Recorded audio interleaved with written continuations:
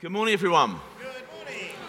My name's Steve Lee. If you don't know who I am, I'm part of the church here. I also lead the work of Miracle Street, and I work in lots of other contexts and churches as well. So today, I want us to drop in on a story that took place in the old city of Jericho, in the Jordan Valley, now a highly contested area known as the West Bank. And the main character of the story is a guy called Zacchaeus.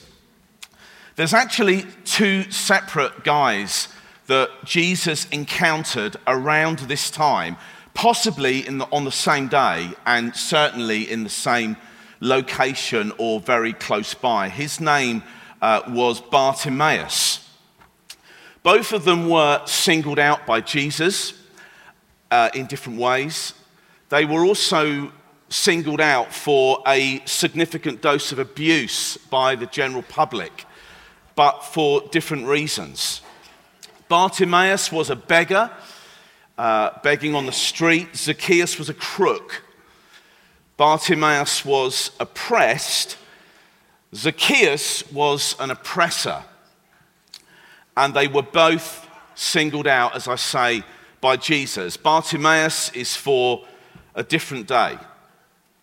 We're in a series of Sunday presentations here called Everyone's Invited. It's actually got a lot more to do with the message of Christ than it has a call to hospitality. Obviously, the invitation, the word invitation, is something we're very familiar with. We have people in our homes. We create meals and opportunities for people to gather around us. But this is actually far more to do with the great invitation of God for us to belong, to connect, to be transformed, to die in order that we would live. That is the invitation that this whole season is about. Having said that, food does seem to feature quite a lot in these stories, and it certainly does today. I wonder why that is. Well, Jesus came into a Jewish culture, and he embraced the culture in many, many ways. And food and meals and hospitality and celebration and festivals and gathering was a very integral part to that culture. And food can be found right in the middle of it. Unsurprisingly then, Jesus often used food and eating together to demonstrate this great invitation of God. An invitation to follow Jesus, to join a community, to step out of a boat, to take the narrow road, to carry a cross, to trade everything, to inherit eternal life. The invitation for us to receive God's limitless life came at a tremendously high price. When we start to consider the gospel of Christ, the message of heaven, the invitation of God for us to be transformed to inherit eternal life, we must never lose sight that it came at a tremendously high price to God. As you look through the pages of the Old Testament and the story of the nation of Israel, you see this epic love affair being worked out between God and his people. This love story, this adventure where God is constantly trying to rescue a people who seemed hell-bent on going their own way.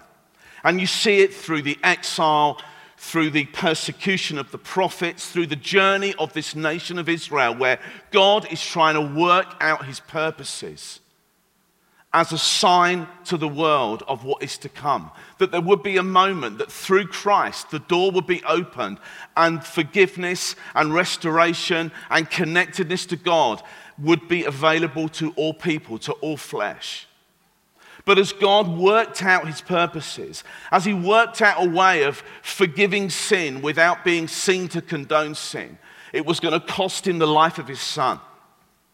And so when we look at the message of Jesus, the life of Jesus, the mission of Jesus, it is an epic rescue. and it culminates at the cross. God's unfathomable love for us was demonstrated through the life and death and resurrection of Jesus, his Son. To understand the gospel of Christ, we have to understand that what Jesus did on the street and what Jesus did on the cross are integrally linked together. It's not just about his life, it is about his death, but it's not just about his death, it is the things that he did, the way that he demonstrated heaven to the people that he came across. The great invitation is for us to be reconciled to a Father in heaven, regardless of our failure, regardless of our fear, regardless of our backstory or our back catalogue, and we've all got one. None of those things have ever been a problem to God. So often, we find ourselves in a situation where we are desperately trying to repair our lives, to fix ourselves in order that we feel that we are more acceptable to God. But you see, those things have never been an issue to God. The reason Jesus came was because we can't fix ourselves. Jesus came in order that we could be fixed by God. But the reason why not everyone is a Christian is because it is difficult, because we've got to come to that point of recognition that without Christ, without what Christ brings, we are desperately and profoundly lost. But when we do connect with him, and we do connect with God's answer, we find ourselves being reconstructed. And Christian discipleship, the Christian life, is all about a process of being reconstructed by the hand of God.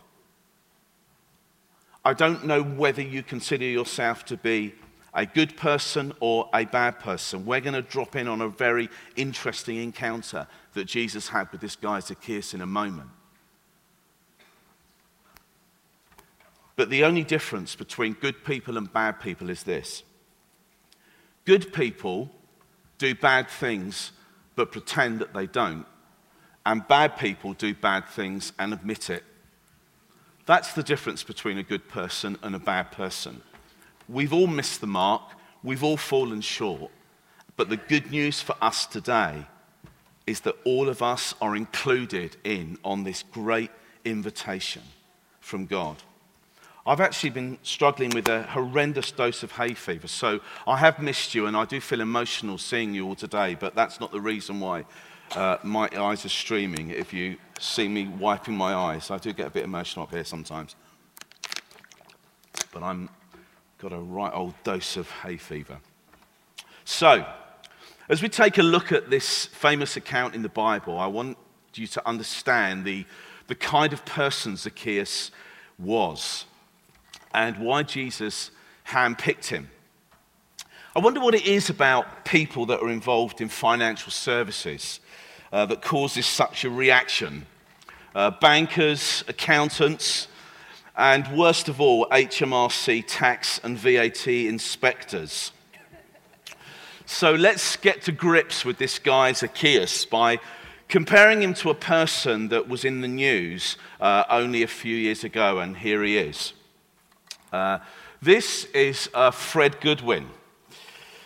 Fred Goodwin, or Fred the Shred, as he was called in the media. He was the CEO of RBS, Royal Bank of Scotland, at the time of its £24 billion collapse. And he retired to the French Riviera with a pension pot of £16 million at the age of 50.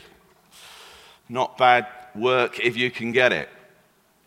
Most people, I think, whether they believe in God or whether they don't, whether they would consider themselves as Christian or not, we all seem to have a concept of fairness, and we all believe in consequence. We all believe that wrong things should be punished, that people should be held responsible, people should be held to account when they do things wrong, particularly when it affects other people. We don't like it, particularly in our culture, when somebody gets away with it, when somebody looks like they're having a laugh at everyone else's expense. So, let's read this passage from the Bible, and here's what happened the day that Jesus handpicked a dinner guest, and everyone else thought that it was a bad choice. It's taken from Luke's Gospel, and it's in chapter 19, the first 10 verses. Here we go. Jesus entered Jericho and was passing through. A man was there by the name of Zacchaeus. He was a chief tax collector and was wealthy. He wanted to see who Jesus was, but because he was short, he could not see over the crowd. So he ran ahead and climbed a sycamore fig tree to see him, since Jesus was coming that way. When Jesus reached the spot, he looked up and said to him, "Zacchaeus, come down immediately. I must stay at your house today." So he came down at once and welcomed him gladly. All the people saw this and began to mutter, he has gone to be the guest of a sinner." But Zacchaeus stood up and said, "Look, Lord, here and now I give half of my possession to the poor, and if I have cheated anybody out of anything, I will pay back 4 times the amount." Jesus said to him, "Today salvation has come to this house, because this man too is a son of Abraham. The Son of Man came to seek and save the lost." Did you notice that Jesus shouted out Zacchaeus? So it seems that he knew his name. But as we are going to find out, he also had his number as well. He knew pretty much what had gone on in this guy's life. Zacchaeus, the name Zacchaeus, actually means pure. That's interesting, isn't it? Names are very powerful. Perhaps like me, you didn't exactly come from Christian royalty. It's quite interesting when we did that exercise a moment ago, and we got, was it Marion? I can't remember, I was so caught in the moment. I think Marion said if you were a first-generation Christian, i.e. you didn't come from a Christian family, and I was waving my hand at the front there because I absolutely didn't, although a few years ago, I had the privilege of leading my father to Christ. My dad has struggled for decades with alcoholism, and it was an amazing moment when I just took him in my arms and led him to Christ. And it was a bit like a sort of a reverse moment. And I watched my dad just weep and weep, and as he looked at me in the eyes and he said, "All these wasted years." And my dad still struggles with his issues, shall we say, but and he's not really the type of person who's going to line up outside a church in an orderly queue. But there was a profound darkness that left my father's life at that time. And neither of my parents were Christians. My mother's died now, but she became a Christian as well shortly before she died. And my family is now all Christian.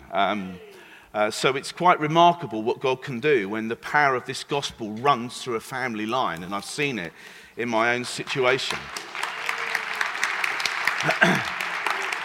So when I was born, my parents called me Stephen George. They're my 2 names, and if you look them up, both of them describe what I've actually become and what I do. So names are very powerful, and the name Zacchaeus actually means pure, very interesting. Bartimaeus, the other guy, Bartimaeus or Bar-Timaeus, son of Timaeus, actually could be translated as son of filth. And we look at what he became. I don't believe that any of these things are unredeemable. God can do anything. God can run through our back catalogue. He can change our names. He can change his identity, and he does. But it is very interesting when you look behind the names that are often given to people. So, There's a crowd out this day. The crowd is big. The crowd was very big on the road when Jesus met Bartimaeus. It was actually Bartimaeus who called out to Jesus, but it was Jesus who called out to Zacchaeus. But the crowd is big, so it seems that this carpenter from Nazareth, this strange street rabbi, he's very popular, he's very well known. Possibly word has got out that Bartimaeus has had his sight restored. Maybe that's why the crowd is gathering around Jesus at the time where he calls Bartimaeus.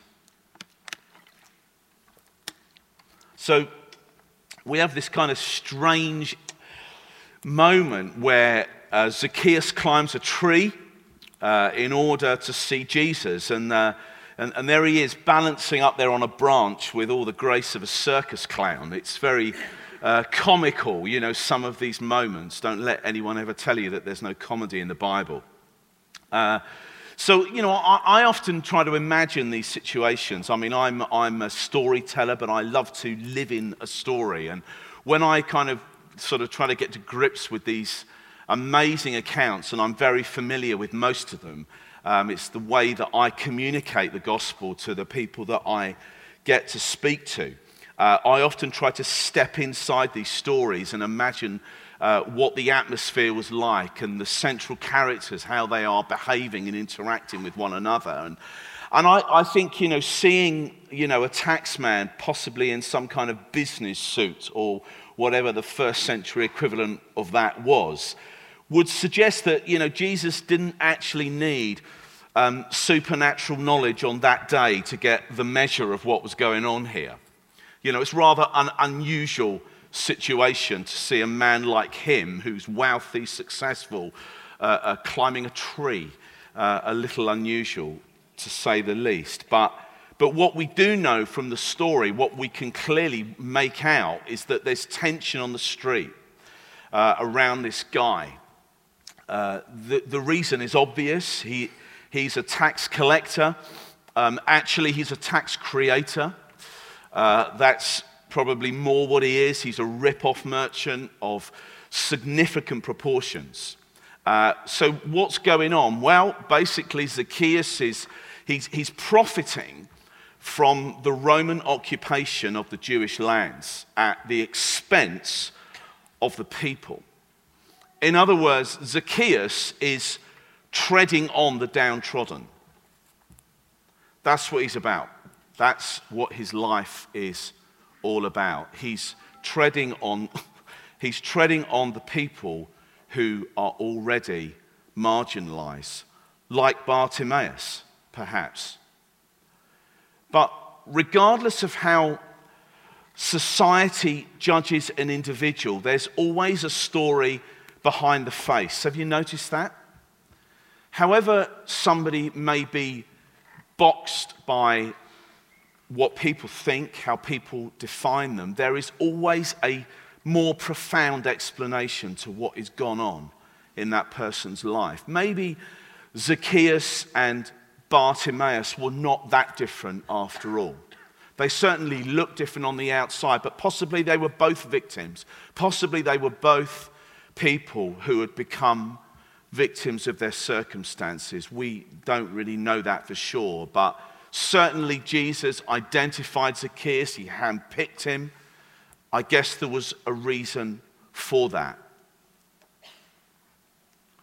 But Zacchaeus was someone who was despised. And just like the prostitute who came to meet Jesus and the crazed nutcase that Jesus set free after crossing the lake with his disciples, if you know that story, Zacchaeus has become the communal scapegoat for the town. He's the person that everybody's anger, frustration seems to be vented towards. So there's a lot of people with problems. There's a lot of people out on the street with dubious backgrounds for sure, but Zacchaeus seems to be the one who everyone's finger is pointing at.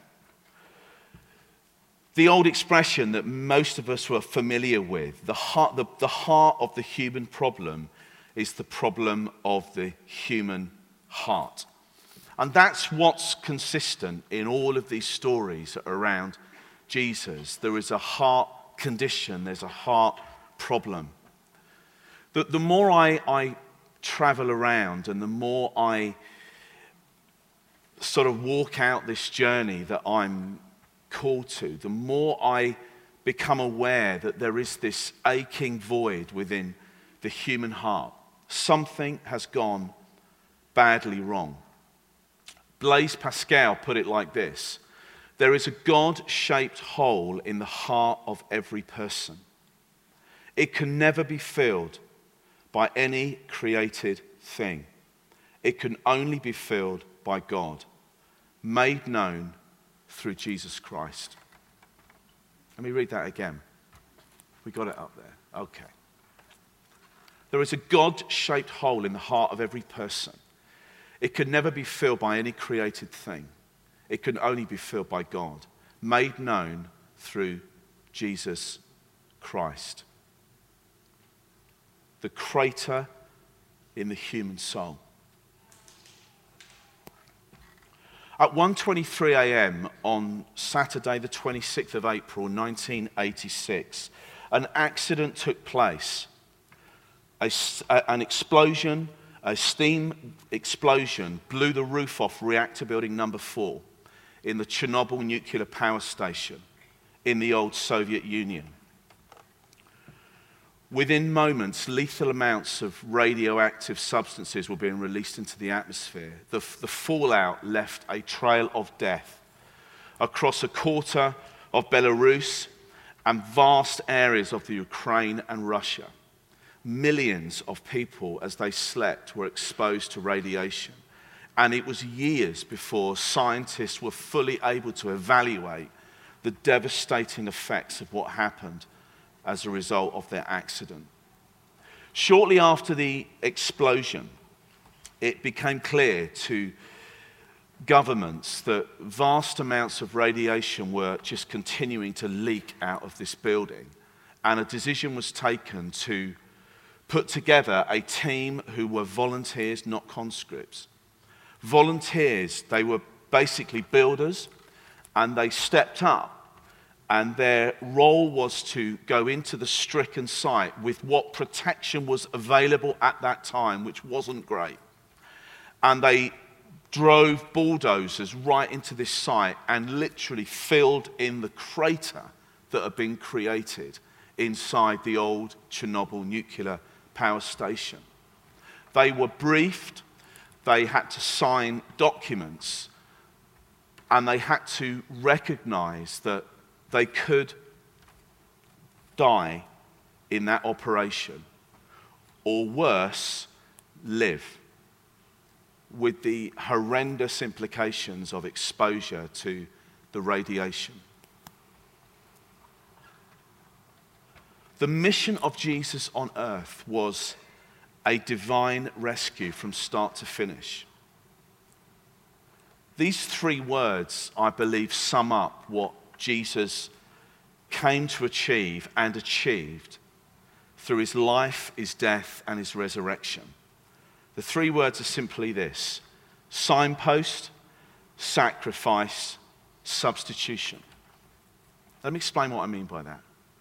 Jesus, through his life, through his actions, through his reactions, through his interactions, was a signpost to God.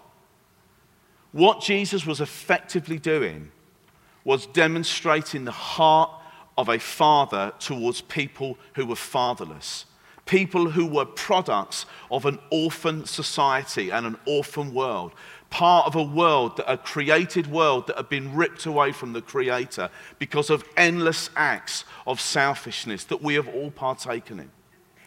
But Jesus was a signpost back to God, the route back to a relationship with the Father. But unfortunately, there was a price to be paid, because when God's law is broken, someone has to pay. And Jesus was also a sacrifice.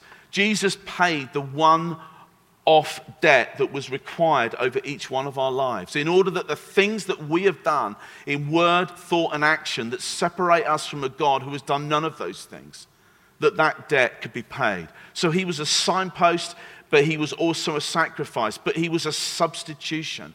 One death, the death of one man for the lives of many. That is at the very heart of the message of Jesus. Jesus was not martyred. Jesus was not murdered. Nobody could take the life of Jesus. But he chose to lay his life down in an act of eternal substitution, that we could know what it is to be forgiven by God. So how do we respond? How do we respond to this great invitation that we've been talking about over these last few weeks? Well, the answer is very simple, and it's in the Bible. Two things: believe and be baptized. That's it. That's all we have to do. We have to recognize that through his life, death, and resurrection, Jesus pointed a way back to heaven, but made the pathway that we could walk upon. Believing in Jesus. Being baptized is the other part of the equation. And underneath these 3 wooden panels, there's actually 4, nice counting, 4 wooden panels at the front here is a miniature swimming pool. Now, I know what some of you might be thinking who are new to this thing. Why on earth is there a miniature swimming pool at the front of an auditorium? Well, it's there in order that we can baptize people in the way that Jesus was baptized himself, by going into the water and coming back up out of the water as a picture, as a powerful symbolic act that is also tremendously powerful. It actually achieves what it symbolizes. When we go down into the water, we come up into new life. And that's the other part of the equation. You can believe this morning, and I'm going to give you an opportunity to do that in a moment. But you can also be baptized very soon. In fact, on the 28th of April, there's an opportunity. If you haven't been baptized, if you've believed but haven't been baptized, shut the deal, complete the equation. I challenge you. But you can believe today and you can be baptized immediately on the 28th. There's nothing stopping you doing that. The opportunity is there for you. Let's all pray.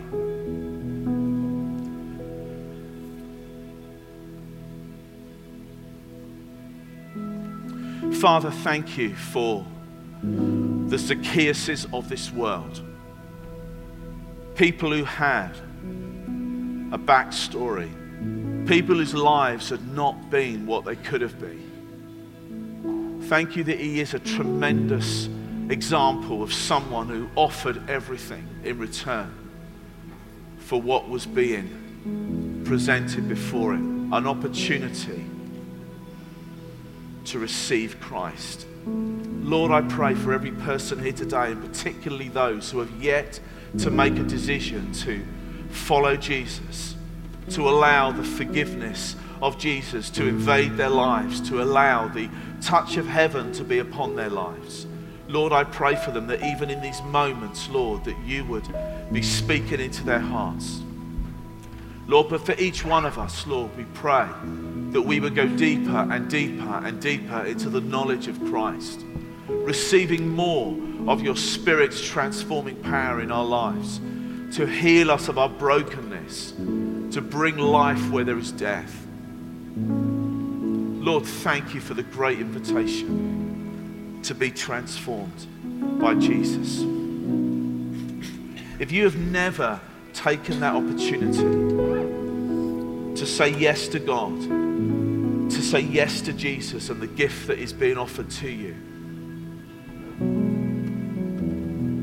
let me give you an opportunity to do that right now. Let me pray a prayer that you can repeat on the inside to make it your own prayer. And at the end of that, I challenge you to go to one of the connect points and pick up some information about Alpha that is taking place this Tuesday evening, and some information that will help to point you in the right direction. Here's the prayer.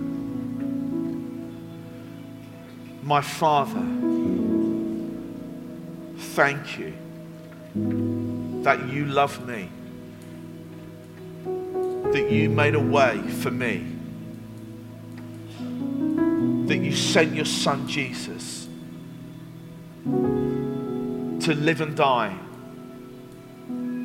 and to rise from the dead, that I could be forgiven, that I could be reborn, and I could inherit eternal life. I ask you to come into my life today by the transforming power of the Holy Spirit,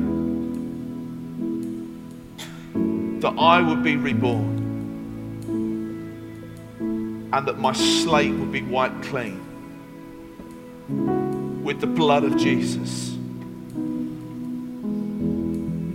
I receive your forgiveness today, and I choose to follow you.